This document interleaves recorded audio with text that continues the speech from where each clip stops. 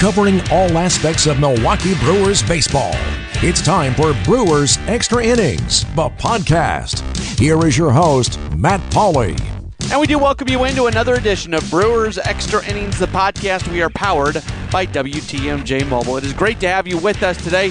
The second week of the program since the season has gotten underway, and my goodness, are things different after the course of the past week. When we were talking last week, we were sitting here talking about a team that just swept a 3-game series in San Diego, and just 1 week later, we're talking about a team that just lost 2 out of 7 games on a homestand to divisional opponents, made some mistakes.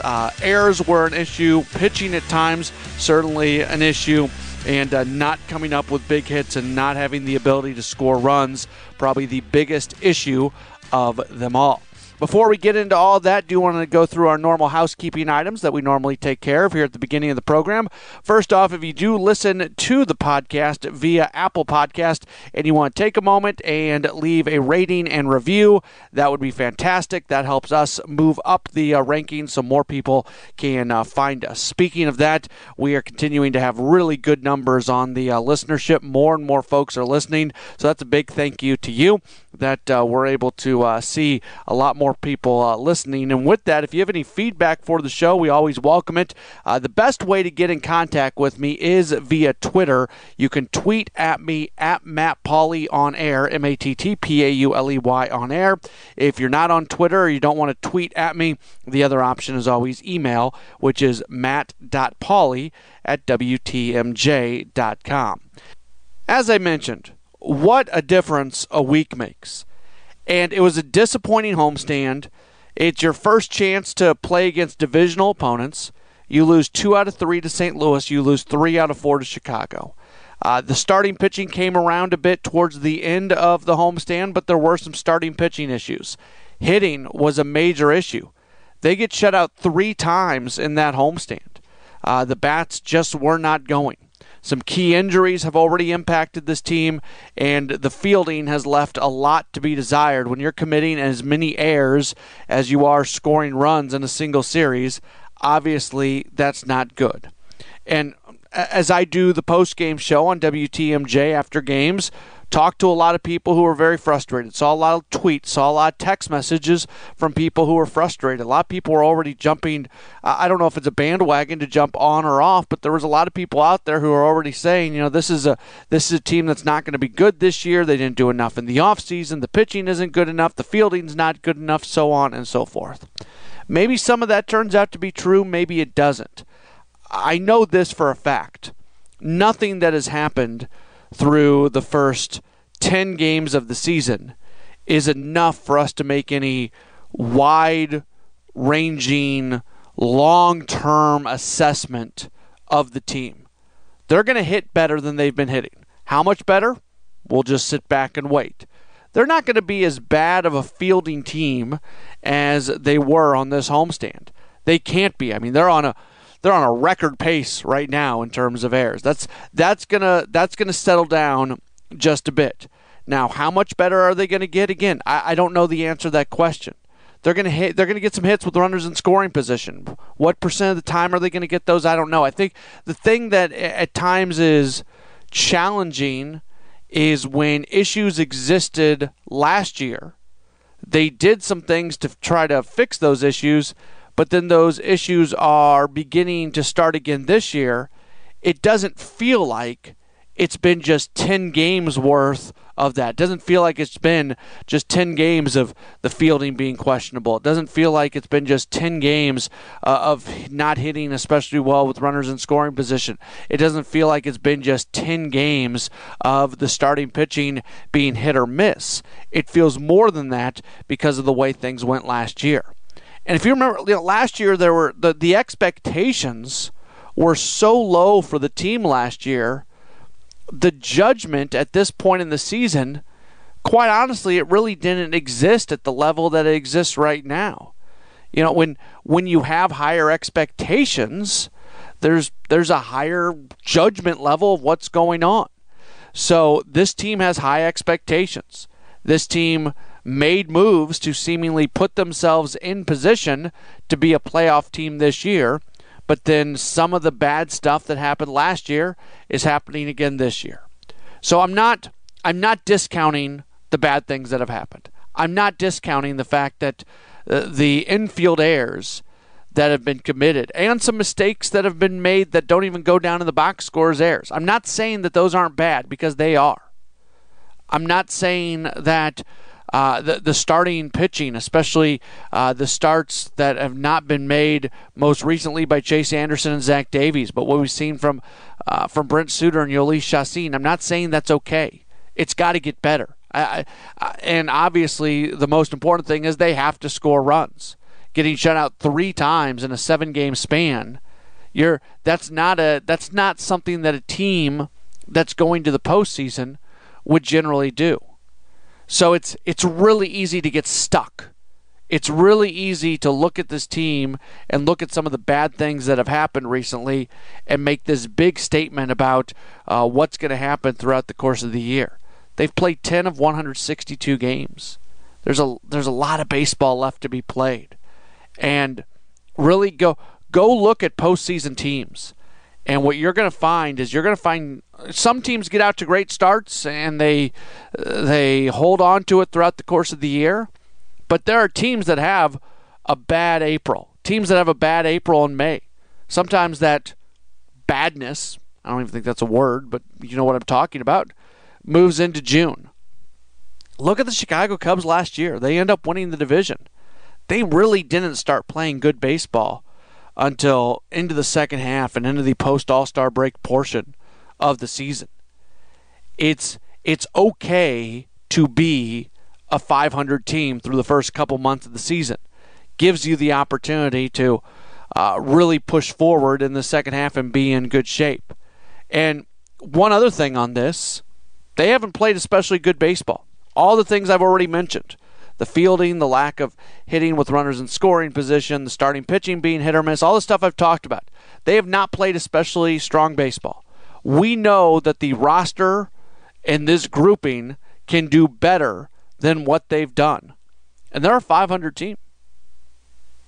They could easily be a team that's got 3 wins, 4 wins, 2 wins maybe. But they're 5-5. So that's a good sign that they've still found a way to win some of these games when not playing especially well. I know that's a weird way to look at something and try to brighten something up, but they haven't played especially good baseball, and they're a 500 team. So we'll see what happens this next week. It's another important week for the club. Hitting the road, they've been good on the road, winning all 3 games in San Diego. They go back into St. Louis for a 3-game set, a team that they just lost 2 out of 3, but last year in winning the season series against the Cardinals, they did most of that work at Busch Stadium. They played better against the Cardinals in St. Louis than they did in Milwaukee last year. And then they go into New York for a Friday, Saturday, Sunday series, and the Mets have had a nice start to their season. So we'll see how that all ends up playing out. All right, here's what we've got coming up on the program today. Our social media conversation. We are going to talk with Jim Goulart from BrewerFan.net. So look forward to having him onto the program here in just a moment or so. Also from BP Milwaukee, as we take care of our minor league segment this week, a first-time guest onto the podcast. Excited to talk with Noah Nofz. He's going to be on the program coming up a little bit later on. But right now, let's get into this week's headlines of the week. It doesn't matter if it's right in the middle of the summer or winter. There's always news about the Brewers. Let's look back at the week that was with Matt's headlines of the week. A lot of the big headlines we made reference to in our first segment, but let's get through them. First off, teams got to start fielding better. They have 14 errors through their first 10 games of the season. That is the most in the big leagues. Their opening homestand, which was 7 games, they had 12 errors. The 4-game series against the Cubs, they had as many errors as they did runs scored, 7. So they got to clean up the fielding, and the vast majority of those errors have come from infielders. They are not scoring a lot of runs right now. They got to clean that up as well as they try to get things going. This is a much better hitting team than what they're doing right now would indicate, as over the course of the homestand, they end up getting shut out in 3 of those 7 games. You got to score more runs than that. So far as a team through 10 games, they have scored 33 runs. So just a little bit more than 3 runs a game being scored right now. You got to get that number a bit higher, and I have faith that they're going to, but that's been the focal point on what's gone on over the course of the last week or so. Couple injuries of note. The biggest one, Corey Knebel. He was pitching and just went down in a heap. He ends up straining his right hamstring. And when he was talking about it, he said the doctor said he'll return in 4 to 6 weeks. The Brewers gave a timetable of 6 to 8 weeks. Maybe he's on a rehab in 4 to 6, whatever it is. We'll call it 4 to 8. I would guess that 6 to 8 window is probably more specific on when he'll be back pitching with the Brewers. But I think a lot of people walked out of that ballpark when it happened thinking that he was done for the season with the way he went down. So you don't like missing him for up to 2 months. But the fact that he is going to be back with this team, and what we were just talking about, you just got to tread water through the first couple months of the season and then go from there. The fact that he's going to be back at some point in the month of June is a good thing. Christian Yelich has had an oblique strain. They were trying to kind of nurse that thing back where he would be able to get back in the lineup. You got to be really, really careful with obliques. I've talked about this before. With an oblique injury, you can re-aggravate it so easily, and then all the work you've done and all the rehab and all the healing, it can just go back to zero. So you got to be very, very careful with those obliques because they get aggravated very easily. They had shot to get him back over the weekend, then that got shot down. They had hoped to get him back for Monday in St. Louis, then that got shot down, and they went ahead and made the decision to put him on the disabled list, and he is eligible to return during the Mets series. We'll see whether or not he is able to come back. Relief pitchers have been up and down. Adrian Hauser was called up. He made one appearance, a nice appearance on Sunday. Then he was sent back down. J.J. Hoover got called up, and he was also added to the 40-man roster. He does not have options, so if he pitches well, you would think he's going to stick on the roster for a little while. Taylor Williams comes up. He pitched relatively well on Sunday as well. To make room for Hoover on the roster, they did designate for assignment left-handed pitcher Tyler Webb, who they had acquired last season. And as we record this on Sunday night, no word if he has cleared waivers and if he might be able to stay in the organization. But that's how they got the 40-man spot for J.J. Hoover. Those are this week's headlines of the week. After every Brewers game, signing an announcement, bloggers and podcasters hit the web to give their take. Now we bring them all together. It's the Social Media Roundtable, and it starts now. Brewers Extra Innings, the podcast, is powered by WTMJ Mobile. It is time for our social media conversation, and we're very happy to welcome once again onto the program. You see him over at brewerfan.net taking care of all the links for he's the original link reporter. He puts out all the audio every day. My goodness, if you're not following him and following what he does over at brewerfan.net, you're missing out on some pretty cool stuff that Brewers fans can enjoy. His name is Jim Goulart. Jim, it's always good to talk to you. How are you doing? Matt, thanks for having me again. And, I'm doing okay. Thank you. It is a busy time of year. I have to kind of gear up for the next 5.5, 6 months of activity online. But I like to call it a labor of love, and hopefully the Brewers make it an entertaining labor of love and over the next few months as well. It's been a roller coaster in the first week and a half of the season, coming off that San Diego series. Everybody's very excited. Then it gets into the homestand, and there were obviously some very, very good, exciting moments. But overall, they only win a couple games between 7 total games between the Cardinals and the Cubs, and they have one especially gut punch of a loss on Saturday to Chicago. It's so early, Jim, and it's tough to make any sort of big, truthful statement about a club, but what's your takeaway off this most recent homestand? Well, I mean, I think Travis Shaw was among those that set the point. I watched every inning thus far, and was the one win in San Diego. I think the final score was 7-3, if I'm not mistaken. Was the one game where you could you weren't either holding your breath or pulling out your hair, because it was one or the other.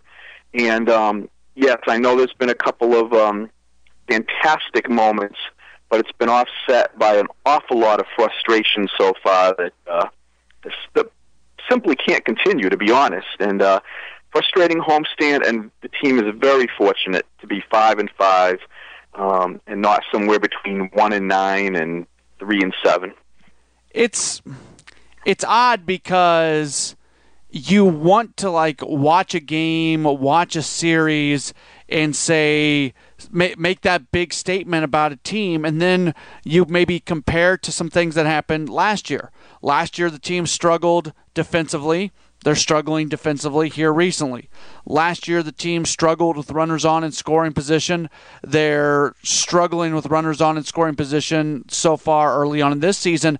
I think for some, there's a little extra bit of credibility even, this early on in the season when the struggles that they're dealing with right now mimic the struggles that they dealt with during last year's season.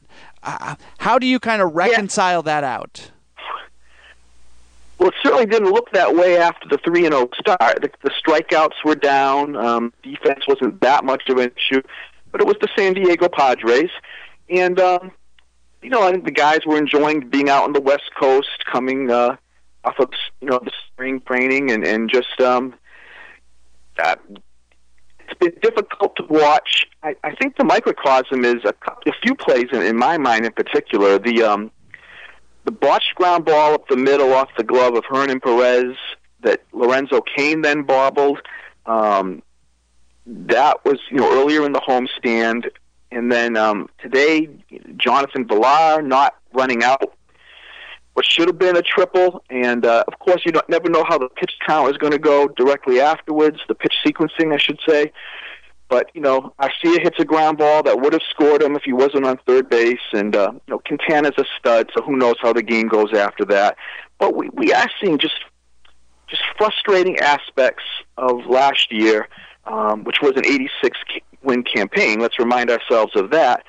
But, yes, it's just been some really ugly moments that make you scratch your head and go, have they learned? And really, what is the level of self-motivation to avoid such things in the future? The pros doing the hardest job in professional sports on a day-to-day basis and maintain excellence. We're seeing some things that are just don't make sense almost. It's not this awkward a team right now, and that's what we're watching. Yeah, that ninth inning on Saturday, it was what we saw was borderline impossible. I mean, you wouldn't have believed it for most folks unless you saw it with the error made by Arcia on the throw, the error made by Shaw on trying to hurry up a double play and dropping the ball, Thames taking too long when he fielded the ball at first to where he's going to go, and then on that exact same play, Barnes being late covering at first. I mean, I kind of chuckle about it. We need to see a lot of growth from Orlando Arcia before any Gold Glove mentions continue. We hear it on the broadcast from time to time. Gold Glove. Well, it's not a Gold Glove. You're not going to be a Gold Glove until your head is fully in the game all the time, and you make the routine plays when they should be made. And every one of us was watching that play. 90% of the way through the play, we know, we're yelling, just eat it, just hold on to the ball, and it really set the tone for that whole inning. And my goodness, so look, I love Orlando Arcia. To me, he was the one guy that there's just nobody ready to step in, and so in some effects, he was the untradeable guy this past off season. But let's slow down a little bit on anointing him. He's got some growth to do in that regard. And the rest of that inning, people will say what they will, too, and we'll need to talk about it. Corey Knebel avoided a lot of those issues last year with strikeouts. Yep. And it was just tough to watch. And I think not understand a carryover coming into to Sunday's game as well in terms of not only facing one of the top pitchers in the league, but just let's kind of wrap our minds together. I hope it's a very eventful flight, because now you're going to St. Louis, where Yuli Chacin has not had success, where you're going to face Carlos Martinez again on Wednesday, and then you're going to face the litany of Mets pitchers before you come back to a homestand with Reds, Marlins, and then you go to the Royals.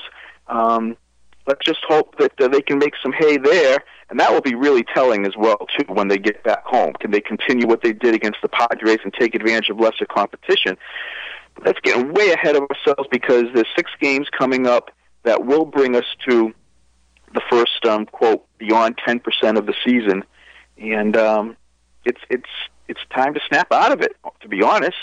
You got veterans like Sogard making misplays, and Perez, just the whole my infield, and my goodness, I think you can tell just from my tone and frustration right now that I enjoyed those high moments, but these other games have been difficult to watch. I didn't realize that. Just before I was on getting on the line with you, I was doing some work, and I was looking back. Over the course of the 4-game series against the Cubs, we know about the air number being at 7, but I think almost more impactful of a number is 6 different infielders commit errors in the Cubs series. That's tough for that to happen. That is hard to do. Contagious. I mean, it's just there's only so many ground balls that Carlos Subero can hit, and you know, so much infield practice you can take. A lot of these errors have been mental in positioning and in timing, and it just everything seems off. And you know, Travis Shaw admits that he kind of froze on that play. I mean, let's admit it. He catches that ball. He can walk. He can crawl to third base for for an out there at the minimum. And look, he was a stud defensively last year, not maybe necessarily with the range and making plays in that manner, but just being solid. And it was just a bad time for him to freeze up, as he said. And it seems to have snowballed, and I'm not sure how you necessarily snap out of it, except to have a couple of back-to-back clean games. Yeah, absolutely. The biggest story of the week, no matter what else happened, was the fact that they do lose Corey Knebel. He said 4-6. The team officially said 6-8. So I'll just go with the broader range of he's going to be out 4 to 8 weeks. Manager Craig Counsell's going with the closer by committee. We saw Jacob Barnes out there in that game that we've been talking about. Dan Jennings, Jeremy Jeffress have also been mentioned as guys who can go back there. They don't want to go with Josh Hader. He's more of a multi-inning guy. Matt Albers could see some time in there. Who would you like to see maybe get the most amount of opportunities in the 9th inning? First of all, I do think that whenever managers say that, within a week, they've identified somebody that they're going to go with, invariably. Very rarely do you see them continue with the whatever the matchup is and whatever. I wouldn't, to be honest with you, I know he's got literally no track record in this regard, but Mr. Albers showed me enough already, even in spring training, but certainly now when it counts in the regular season. Just such a long-time MLB presence, and I think what the crew really needs is, one of those nice, 3-run saves where you're up by 3 or at least 2 in the 9th, so somebody can kind of establish a flow in that regard. It always seems to be these 1-run situations so far. But I wouldn't mind seeing Albers get that shot. I know Jeffress certainly had success as well, but that was a different type of team with different expectations. And I just think that Albers, is doing a lot of what Swarzak did last year, and just when he comes in, it's just looking like he's got a plan and he's executing. So far, I know it's a small sample, but that's where my comfort level would be at this time. I like the way Barnes is throwing, certainly since the start of the regular season. But that's where I'd like to see it go for now, Albert. And I do think, like I said, it's going to be established sooner rather than later. It's not going to be 7 to 8 weeks of mix and match. It just won't be. I agree with you. I'd go Matt Albers. The vast majority of opportunities, if there's some obvious reason why you can't, that's one thing. But I think Matt Albers for now makes the most sense in the ninth inning. I think what you just said about he's been around for a while, he's not going to get rattled if things do go. Jacob Barnes pitched perfectly fine the other day. His teammates let down behind him. But if that's Matt Albers on the mound, maybe it does look different. Maybe there was something in there in terms of handling the situation. I don't know. Probably even that statement is not being fair to Jacob Barnes. But I'm with you. I like the idea of Matt Albers generally being the ninth inning guy. Yeah, I agree. That inning was so bizarre. You can't even touch Jacob Barnes in that regard. But yes, it's so hard to comment on that inning. It really was. It defies any type of logic to discuss during, after. Now that it's 48 hours passed, it still is mind-boggling that you try to wrap your head around who was if what could have been, and not ideal in that situation. We're recording this on Sunday night, and Sunday afternoon was the series finale against the Cubs, and Chase Anderson pitched well. Zach Davies' most recent outing, he pitched well. We saw a run there where the starting pitchers were, A, not getting deep into games, and B, were not being especially effective. We need to see more from Yolis Chassin, obviously. We're just talking about two good starts, but the fact that Anderson and Davies are coming off good starts, is that enough for you to kind of feel better maybe about the trajectory or the trend of the starting pitching? I think both Anderson and Davies have established exactly who they are at this point. I have confidence in every Chase Anderson start at this point. I just think that the track record now is coming up, a year and 3/4 of baseball season action, so to speak, where he's just been very, very solid, isn't going to have a blow-up outing, and we just know that he's going to keep the team in the game. I'd like to see him pitch with a lead. That would be nice. He's got, not a lot to show for his efforts so far, certainly in the win column, but and Zach Davies is, again, shown that when his command is on, especially when he's going to be on the road, which hasn't happened yet, but will be, we know he's going to be strong. I think he's always going to be just right on the cusp of the edge of having a frustrating outing for Brewer fans. But I think more often than not, he's going to perform at a level that is, let's say, number 3 pitcher worthy in a rotation. He's being asked to do a little bit more than that right now. I have confidence in those two. We need to see more from Chassin, and it looks like maybe Junior Guerra on Wednesday. Brent Suter needs to make something happen here soon. His situation was always tenuous, and I think most people believe he's more ideally set for that swingman, middleman, 2 to 3 innings at a time role in the middle of a game. So, yeah, things are really in flux right now, but also emerging with Anderson and Davies at the top. When you send a guy down to the minors, you have to leave them there for 10 days unless they come back for injury.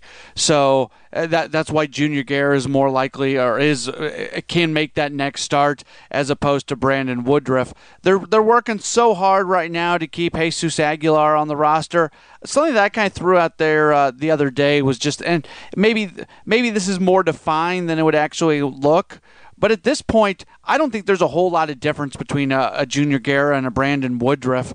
Would you be comfortable with them basically going 4-man rotation, and whenever they need a 5th starter, they essentially rotate between bringing up Woodruff and Guerra and then sending them back down. And because you're going every other and you're able to utilize some off days, because so you don't always have to use a fifth starter, that essentially you can alternate Woodruff and Guerra for when those fifth starts come up, and then use that roster spot for a relief pitcher the rest of the time? Yeah, and for that matter, throw Suter in that mix too, because he has options as well. Yeah. So there's three guys that you can bounce up and down, and Suter certainly hasn't done anything yet to say, hey, I need to be one of the four that you just mentioned. So yeah, I mean, they'd have to. It gets tricky in terms of the timing. You have to be down for 10 days, like you said, and the whole aspect of, okay, well, what if somebody has a really strong start, but we need to bounce him to maintain the position player flexibility that we want? Now you bring up the other guy because it's his turn and he's not successful. It's just kind of it could lend itself to an awkward situation. You certainly would rather see four really strong guys established and a fifth pitcher who could play that role of the long reliever, and when he's needed, be the fifth starter. I know what they're trying to accomplish right now, but it had the potential to be a little disjointed, and let's just hope it solidifies pretty soon. Yeah, I would take what you just said one step further. It doesn't have the potential to be a little disjointed. I think it already is a little bit disjointed.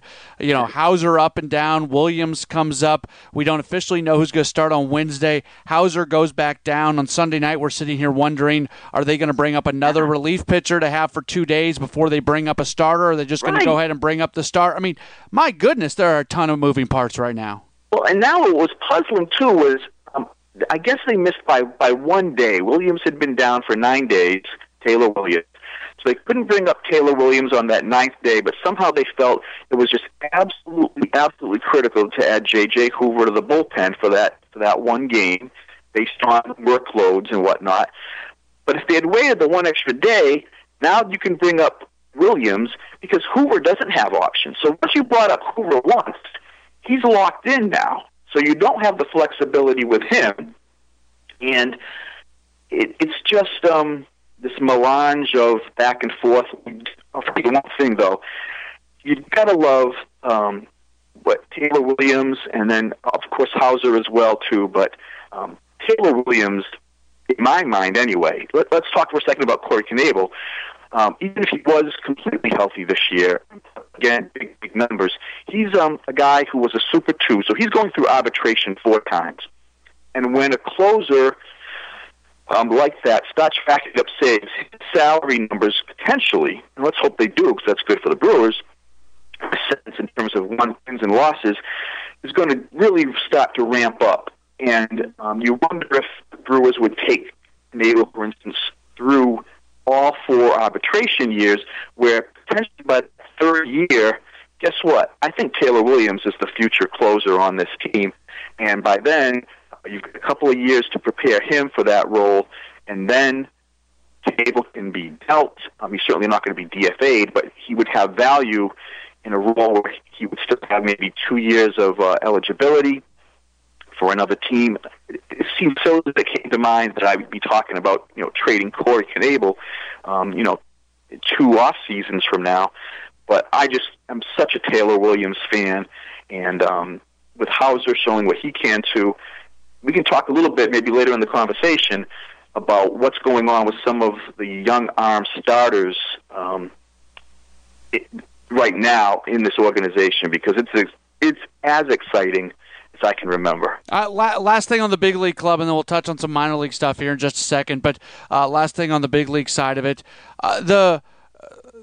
this kind of goes back to what we were talking about with the Airs, but even one step further. Second base, it's Jonathan Villar's doing a nice job with the bat, but obviously he's made some mistakes, both fielding and, as you made reference earlier, maybe the base running isn't quite there. Hernan Perez, Eric Sogard certainly haven't done anything yet to make you start yelling, these guys need to be playing every day. How do you feel right now about the second base situation for the Brewers? Well, it's easy to say Neil Walker would not have been making the errors or the base running mistakes. I like still that Jonathan Villar seems to have embraced what we heard about spring training with his Joey Votto videos and choking up with 2 strikes, and he's putting the ball in play. He's getting on base. A couple of his, a few of his base hits have been kind of fortunate, so to speak. They found holes through the infield, but he's showing that he can still do the job. I'm just not sure they can maximize that with him, 6th or 7th in the lineup. And we have to see how this run-producing lineup continues, because if it continues on this, they're facing good pitching, but 3 shutouts in, 5 games now? Yeah. If Villar is still making good contact, let's see if putting him at the top really improves his, I don't want to say attitude, but just gives him the confidence is what I'm looking for here, to really replicate a little bit of 2016. And maybe that gives a charge to everybody else. I know it drops everybody else down a spot in the lineup, and we haven't even touched yet on how lost Ryan Braun looks, minus a couple of swings, really big swings this year, but still. So that's my thought on second base. I still think, given what they decided to do in the off season and spring training and stick with this triumvirate, is still the guy that you have to give the most opportunities to. And I think that before too long, we might see him at the very top of the lineup. Jim, I'm going to very respectfully disagree with you on this, because I see when this is assuming Christian Yelich is in the lineup. If Yelich stays injured, you can put Jonathan Villar at the top. I don't care. But when Christian Yelich is in there, I think we saw what Lorenzo Cain did in the 1 spot when he had Yelich coming behind him in the 2 spot. Cain has seen so many more pitches. I think that 1-2 pop with Cain and Yelich is so dynamic. I don't want to do anything to that. I don't care if it gets Jonathan Villar going or not. To me, what Cain and Yelich can do out of the 1-2 spot trumps anything that Jonathan Villar can do batting first. And I will respectfully say that your opinion is very sound in that regard. I don't have a problem with that either. But, let's just agree that Cain and Yelich were together for a good portion of the Cardinals series, right? Yeah. It was. You're right. It's dynamic, and Yelich needs to get back as quickly as possible. But they're going to take their time. Obviously, they made the right decision. It would seem with the DL stint. Obliques are so darn scary. So let's see how it goes. But yes, you're right. There's a lot of, what's the word, dynamism with those 2 at the top, no doubt. We've got our full minor league segment coming up here in just a few moments, so don't want to steal too much thunder from that. But obviously, you're very locked in with what's going on down the farm with the Link Report and everything that you do on a daily basis. We're less, just a handful of games have been played in the minor league season. From a pitching standpoint, there's guys who have not even pitched yet. What is your takeaway here in the early? Does anything especially jump out to you maybe in the early going? Here's the thing that jumps out. The thing that jumped out at me was it actually prompted me this weekend to go back to 1992 and pull up Cal Eldred's stats that year. Good name. He went 11-2 down the stretch for a 92-win team that finished second pre-wild card.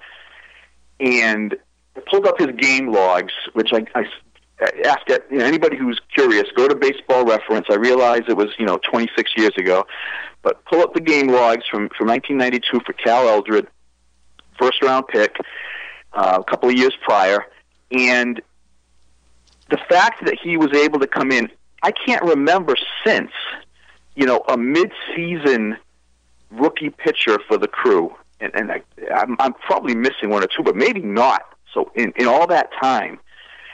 That was an incredible role, and I'm old enough to remember it in quite a bit of detail. So now Eldred came up, I think July 19th was his first start. So it was July, August, September, all down the stretch. And for the first time in a long time, I see two guys at AAA in Corbin Burnes and Freddie Peralta. And whether it's one or even both or some combination, I think that could be the key to a wild card run for this team, where one of those guys comes up and just lives up to the hype that, look, it's only been one start for each, but let's just know that I see not only the confidence of the Brewer organization, but also in those two guys. There's something special there, and I think I'd love to have a Cal Eldred run with one of those two guys. So that was the one name that I thought, heading into my conversation with you tonight, that I would mention, just for the veteran fans out there and for younger fans who might want to go and research that 92 season a little bit, because I think that could be the boost that keeps the Brewers in the wild card run. Yeah, so 14 starts in him for 92. He went 11-2 with a 1.79 ERA. In 14 starts, he comes up fourth in Rookie of the Year voting. So obviously, that is obviously spectacular. So let's take this one step further. Are you willing to make maybe the big statement saying the reason that the Brewers did not go sign a Lance Lynn, a Jake Arrieta, a Yu Darvish, and Alex Cobb, and probably more so with maybe a Lynn or a Cobb who you could have gotten on a shorter deal, even as opposed to the other guys who are you going to have to give multiple years. But Lance Lynn's playing on a 1-year deal in Minnesota. Do they not go sign those guys because back somewhere in the recesses of David Stern's head, he believes that one or both of those guys are going to be impact players with the Brewers this season? I think one of the most amazing things about the Yelich deal is that both Burnes and Peralta remained in the organization. And I'm a big Jordan Yamamoto fan too, but the fact that he was the only arm that the Brewers gave up in that 4-player bundle, look, the Marlins did well, but the fact that they didn't pull additional arms at all, absolutely the Brewers, and I think there's been quotes to indicate this, they are holding spots in reserve. They don't want to tie things up when it comes to this rotation for future years. It's hard to read into the quotes, but I think they know that they have something special in those two. And I know I'll be anxious to hear your minor league segment later on, because there's some arms down at the lower levels as well. But these guys are on the cusp, even though it's AAA and just the beginning of their AAA seasons, for their first AAA seasons. I just have a lot of confidence in the Brewers' confidence in these two guys, and this isn't like a Jorge Lopez or Brent Suter, the guys who can fill a spot for you in whether it's in years past, however they were considered potential future starters. These two gentlemen, in Burnes and Peralta, you get the sense that, okay, there's something that we can really look forward to here, and I think the Brewers are aware of that as well. Jim, always great to talk to you. Folks following you on Twitter and also going to brewerfan.net, give a bit of a plug on what you're involved with on really an everyday basis, and how Brewers fans out there can enhance their daily fandom with what you provide. Not a problem. I'm trying to keep up with two aspects of things.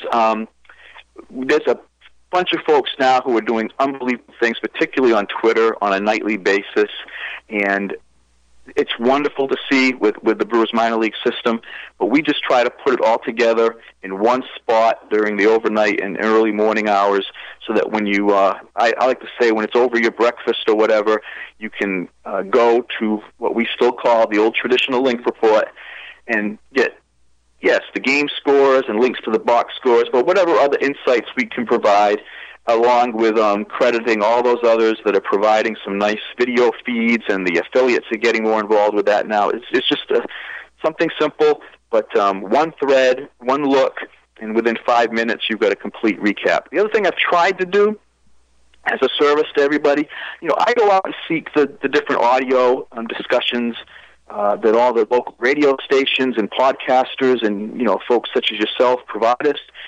And I've just tried to provide a simple daily post that takes all those discussions and make it still relevant. So try to do it within a 24-hour period so nothing gets too dated or anything like that. And if it's all in one spot, one thread, whether it's on your phone in the car or just in the office, go to that link and just choose or pick or maybe grab them all, the various audio feeds, and there's your entertainment for the day in terms of getting your Brewer fix. So that one's a little more challenging to keep up with over the course of an entire season, as you can imagine.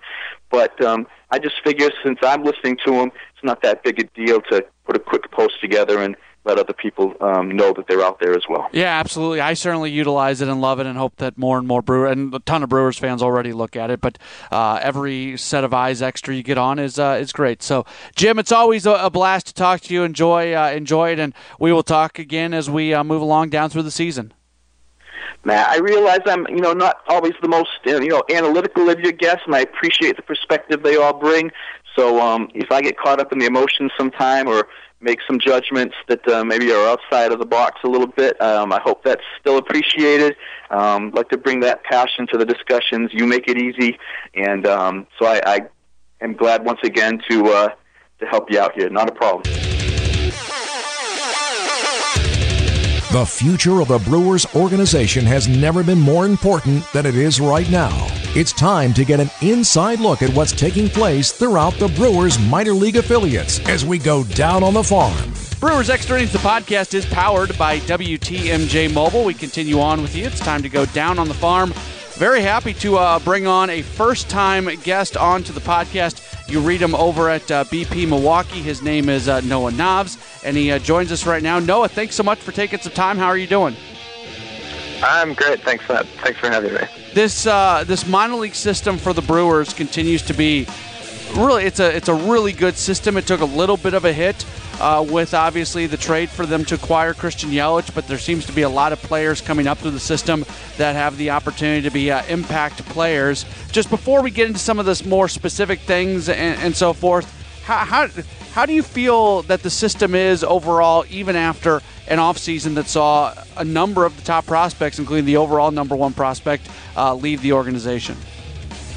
I really feel great about it. I think that because that quartet of prospects left, the system might be a little bit underrated right now, but there is a lot of excellent depth down there, and the exciting thing is that there's a wave of top-tier talent that is pushing their way towards the majors and should be there soon. So I think it's going to be a really big year down on the farm for the Brewers.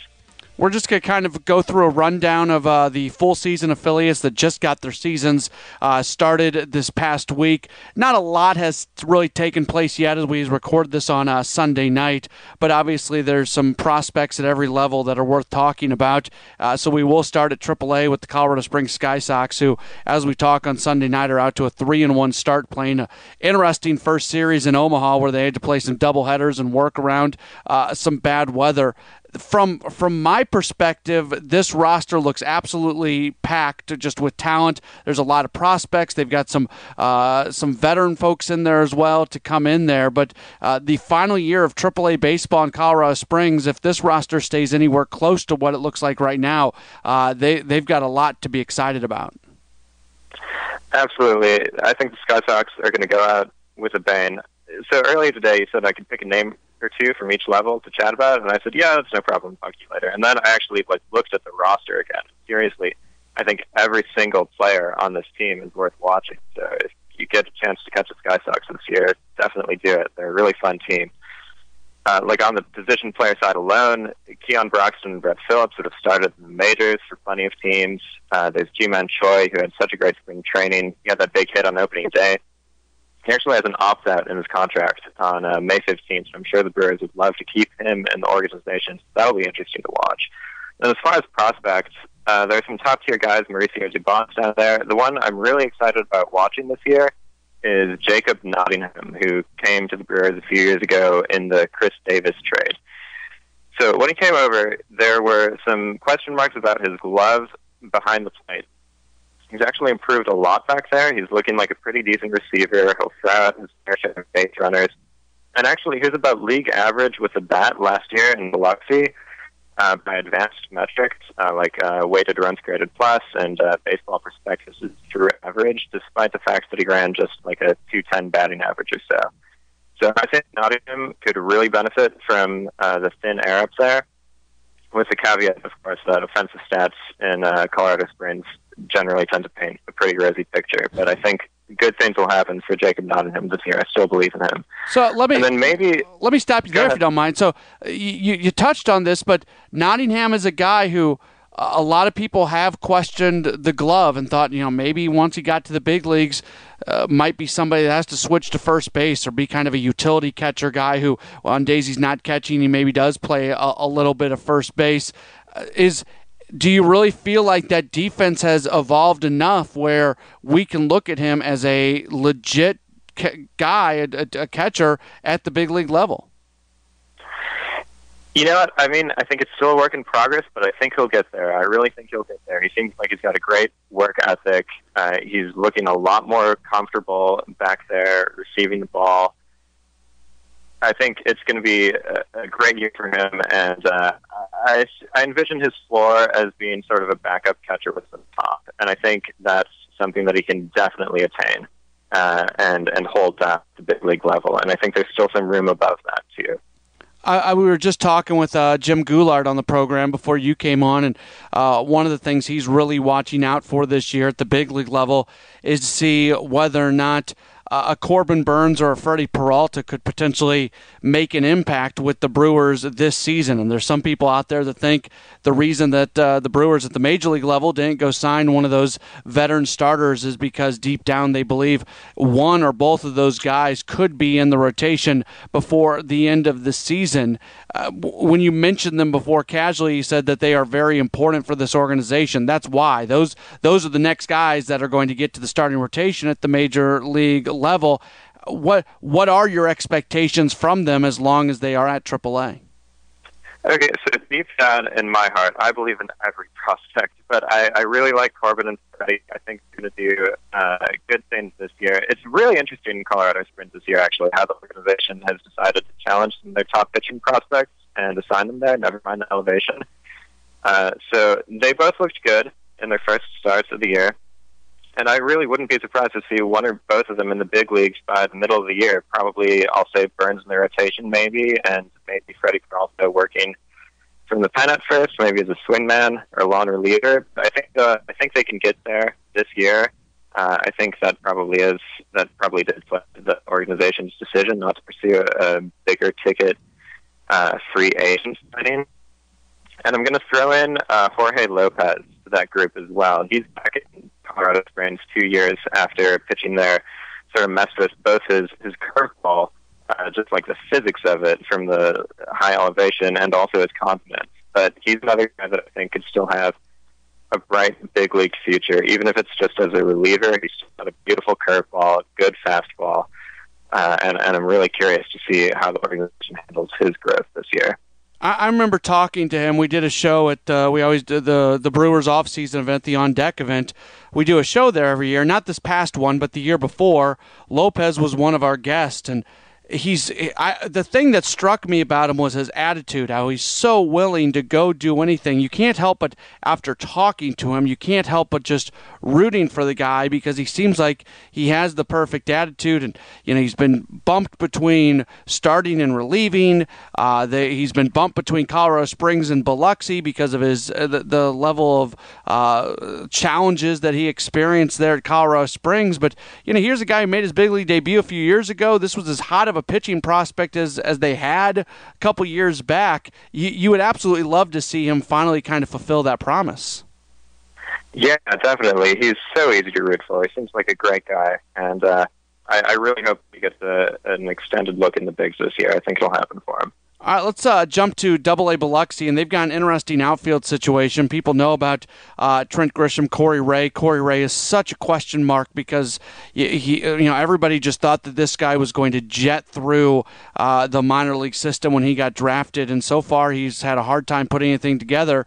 But that outfield group includes Troy Stokes Jr., who might be kind of the dark horse to be really a special player. Yeah, he put together very quietly an extremely solid year last year. I think split between Carolina and Biloxi. So he's a guy that I really like. He's 5'8". He has good speed and some surprising pop for his size. His swing can generate a lot of loft on the baseball. And he did pretty well last year when he hit AA across about 130 at bats or so. So I'm really curious to see how he does in the first half of this year. He's got really quick hands. He's got a good eye. The thing that's holding him back, I think, is his barrel control. He'll swing through or pop up a few pitches down the hardest plate that you'd kind of like to see him punish. But hopefully that's something that will come with a few more reps. And I think that he could really open some eyes this year in Biloxi.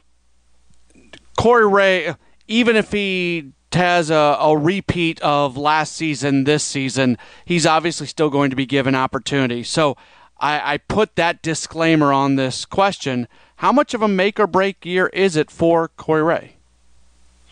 I think he's got a lot to prove himself personally this year, maybe even more than he has to prove to the organization. He seems like a really motivated kid, and I think he's going to take all of the trials and challenges as so much more fuel. So I really hope that he buckles down and is able to start producing on the field. As far as it being a make-or-break year, I think he's right to keep getting opportunities. He's incredibly athletic. He's a fast kid.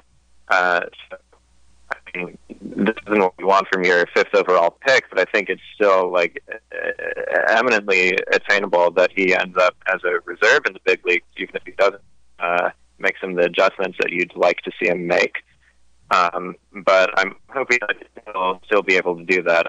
We can write off a certain percentage of his struggles last year due to his injury at the start of the season. I'm not really sure how much that played into his year, but I think it probably did have some effect.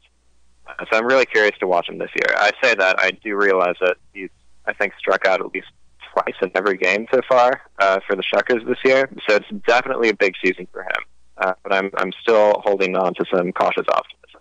Cody Medeiros has made one start. He pitched quite well, went 5 innings, giving up just 3 hits, 4 strikeouts. He did walk 3. He's been a little bit of a slow mover through the system, so kind of the same deal with him. How important of a season is it for him to really have that good year and force the organization to maybe push him up even another level? Yeah, I think it's a pretty important year for Cody. I am excited about him. He started to sort of harness his command a little bit more last season, which I really liked to see. This year, so he's got that funky low delivery, right? The low arm slot that a lot of scouts have pointed to as a reason for him to eventually end up in the bullpen. I think the Brewers are right to keep on evaluating him as a starter for as long as they can, even if he is probably headed for a relief role. But the thing that I still dream on with Cody is that he still has that wipeout slider that turns head. He's learning how to control it, harness it, use it a little bit more effectively. Let's see, he sits in the low 90s, and I think last year he took some really good positive steps. So with 1 or 2 small adjustments, I think he could sort of shoot up and make his way into the big league bullpen faster than you'd think, given his development time so far. But what I'd love to see, and this could be a pipe dream, but what I'd love to see is Medeiros sort of slotting into the multi-inning Josh Hader kind of role, and Hader eventually transitioning to rotation. I have no idea if that's in the cards. But I think it's going to be a pretty big year for Cody. I believe in his adjustments, and I think he's going to go out and get them. I'm really looking forward to watching him this year. Jumping down to the Carolina Mudcats, the top prospect in the organization is in Carolina. It's Keston Hiura. He's going to DH a lot for the first bit of the season. They're just being very careful with that arm. For the first time, like in the history of Keston Hiura, he's not hitting. As we're talking right now, he's 1 of 15. Obviously, that's going to turn around very quickly. He's as good of a hitter as they have in the minor league system. Really, the only question with him at this point probably is how fast they push him through the system.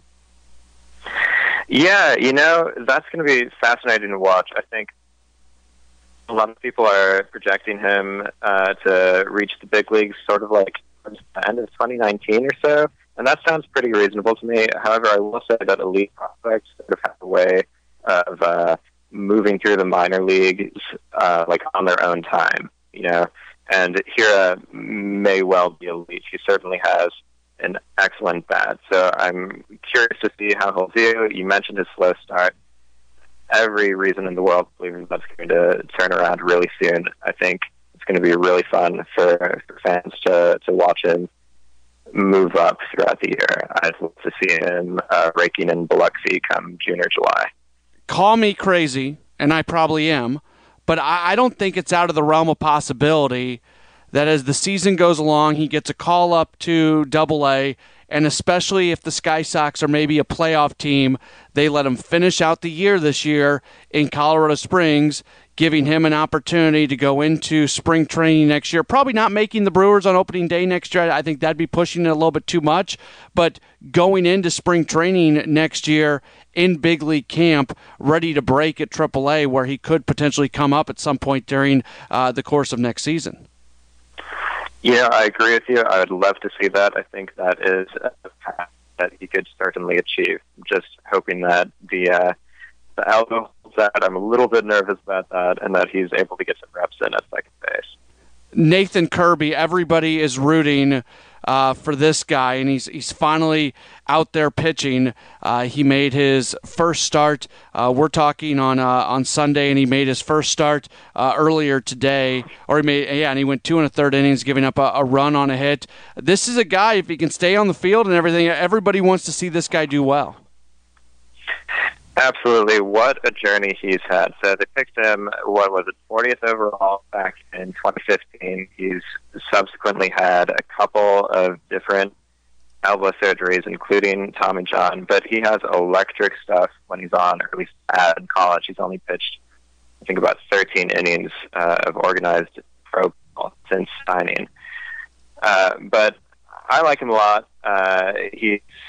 I think he's about 6'2", 185, 190, something like that. Great stuff for a left-handed pitching prospect. It's going to be a huge year for him. I'm really excited to see what he can do when he's healthy. I'm expecting lots of strikeouts. Let's start to wrap up as we go down to the Wisconsin Timber Rattlers.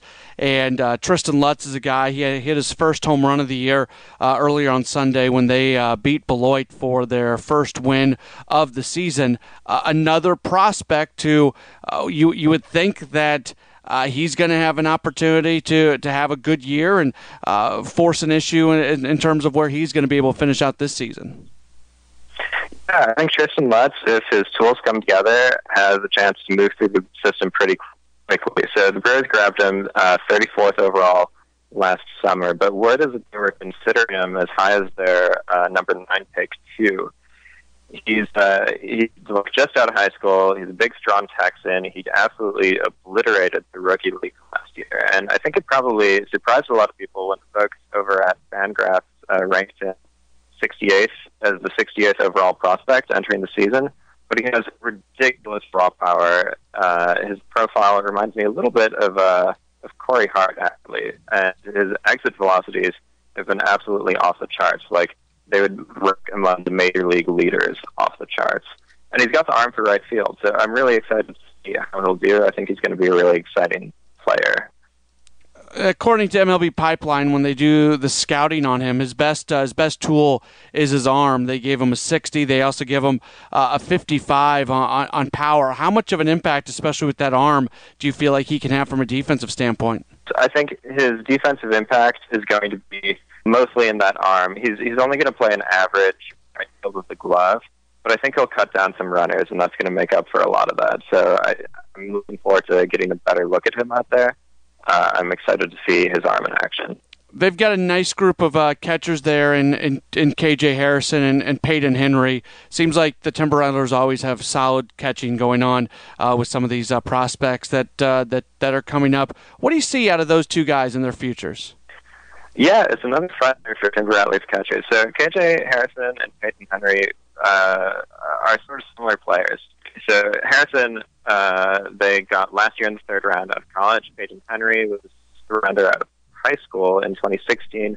They both have really nice bats, some good pop, but they do come with plenty of defensive questions, and it's conceivable that either or both get pushed out from behind the dish, probably to first base, maybe the field.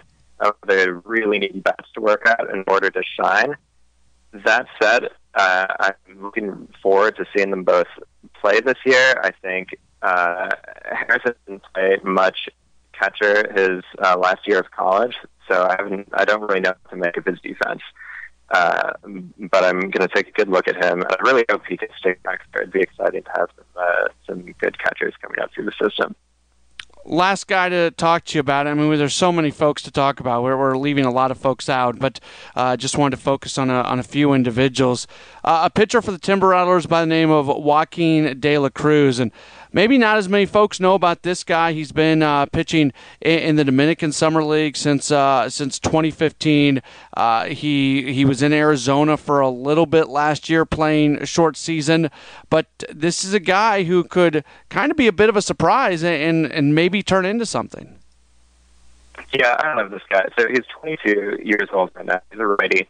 He signed originally with the Cardinals out of the Dominican Republic when he was 17 years old, and at the time he was a slick-fielding third baseman. But he never got the bat going. The Cardinals got him after, I think, 2 years, and the Brewers scooped him up and sent him down. Pitching on just thanks to his arm strength, and he's been pitching full-time ever since. You mentioned he's been pitching since 2015, and the encouraging thing about him is that he's looked better every single year. He's racked up one more strikeouts. Finished last year with a little more than a strikeout per inning. He throws a splitter, which is fun. That seemed to be the organization's favorite pitch last year. And I'm really looking forward to getting a better look at him. That he'll be playing with Wisconsin. He has a great story. He's easy to root for. And he seems to have some real fun on the mound. So I'm looking forward to seeing what he can do this year. No, I think most of the listeners know how much I think of BP Milwaukee. We have folks from the site on all the time. But before I let you go, give me a plug for what's going on there and what people can expect from you coming up throughout the course of the baseball season.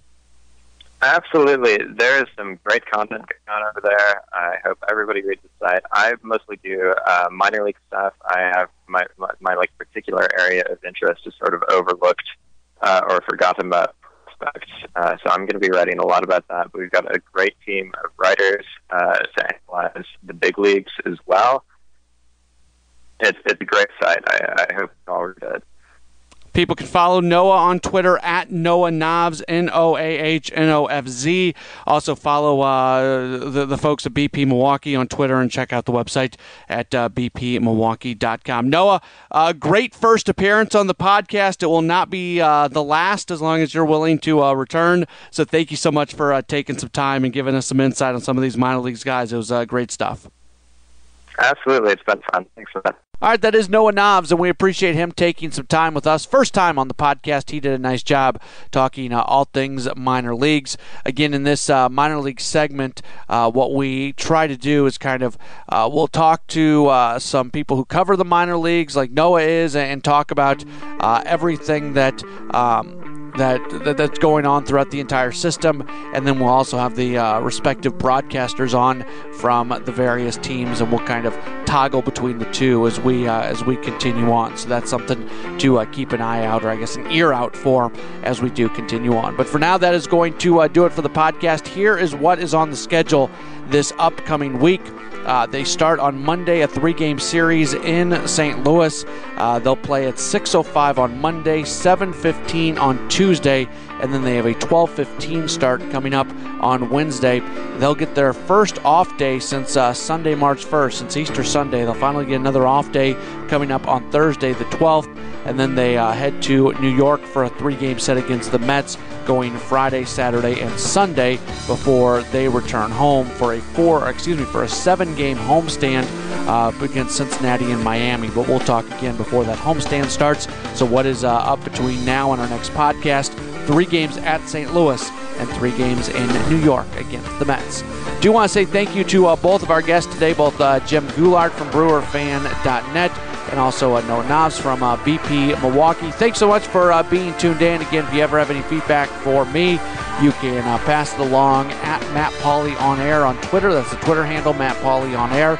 Or you can drop me an email, matt.pauley@WTMJ.com. We look forward to talking to you again next week for another edition of Brewers Extra Innings, the podcast. We're powered by WTMJ Mobile. Thanks for listening to Brewers Extra Innings, the podcast. Matt will be back next week with another episode. For all the latest Brewers news, keep listening to Home of the Brewers. News Radio 620 WTMJ.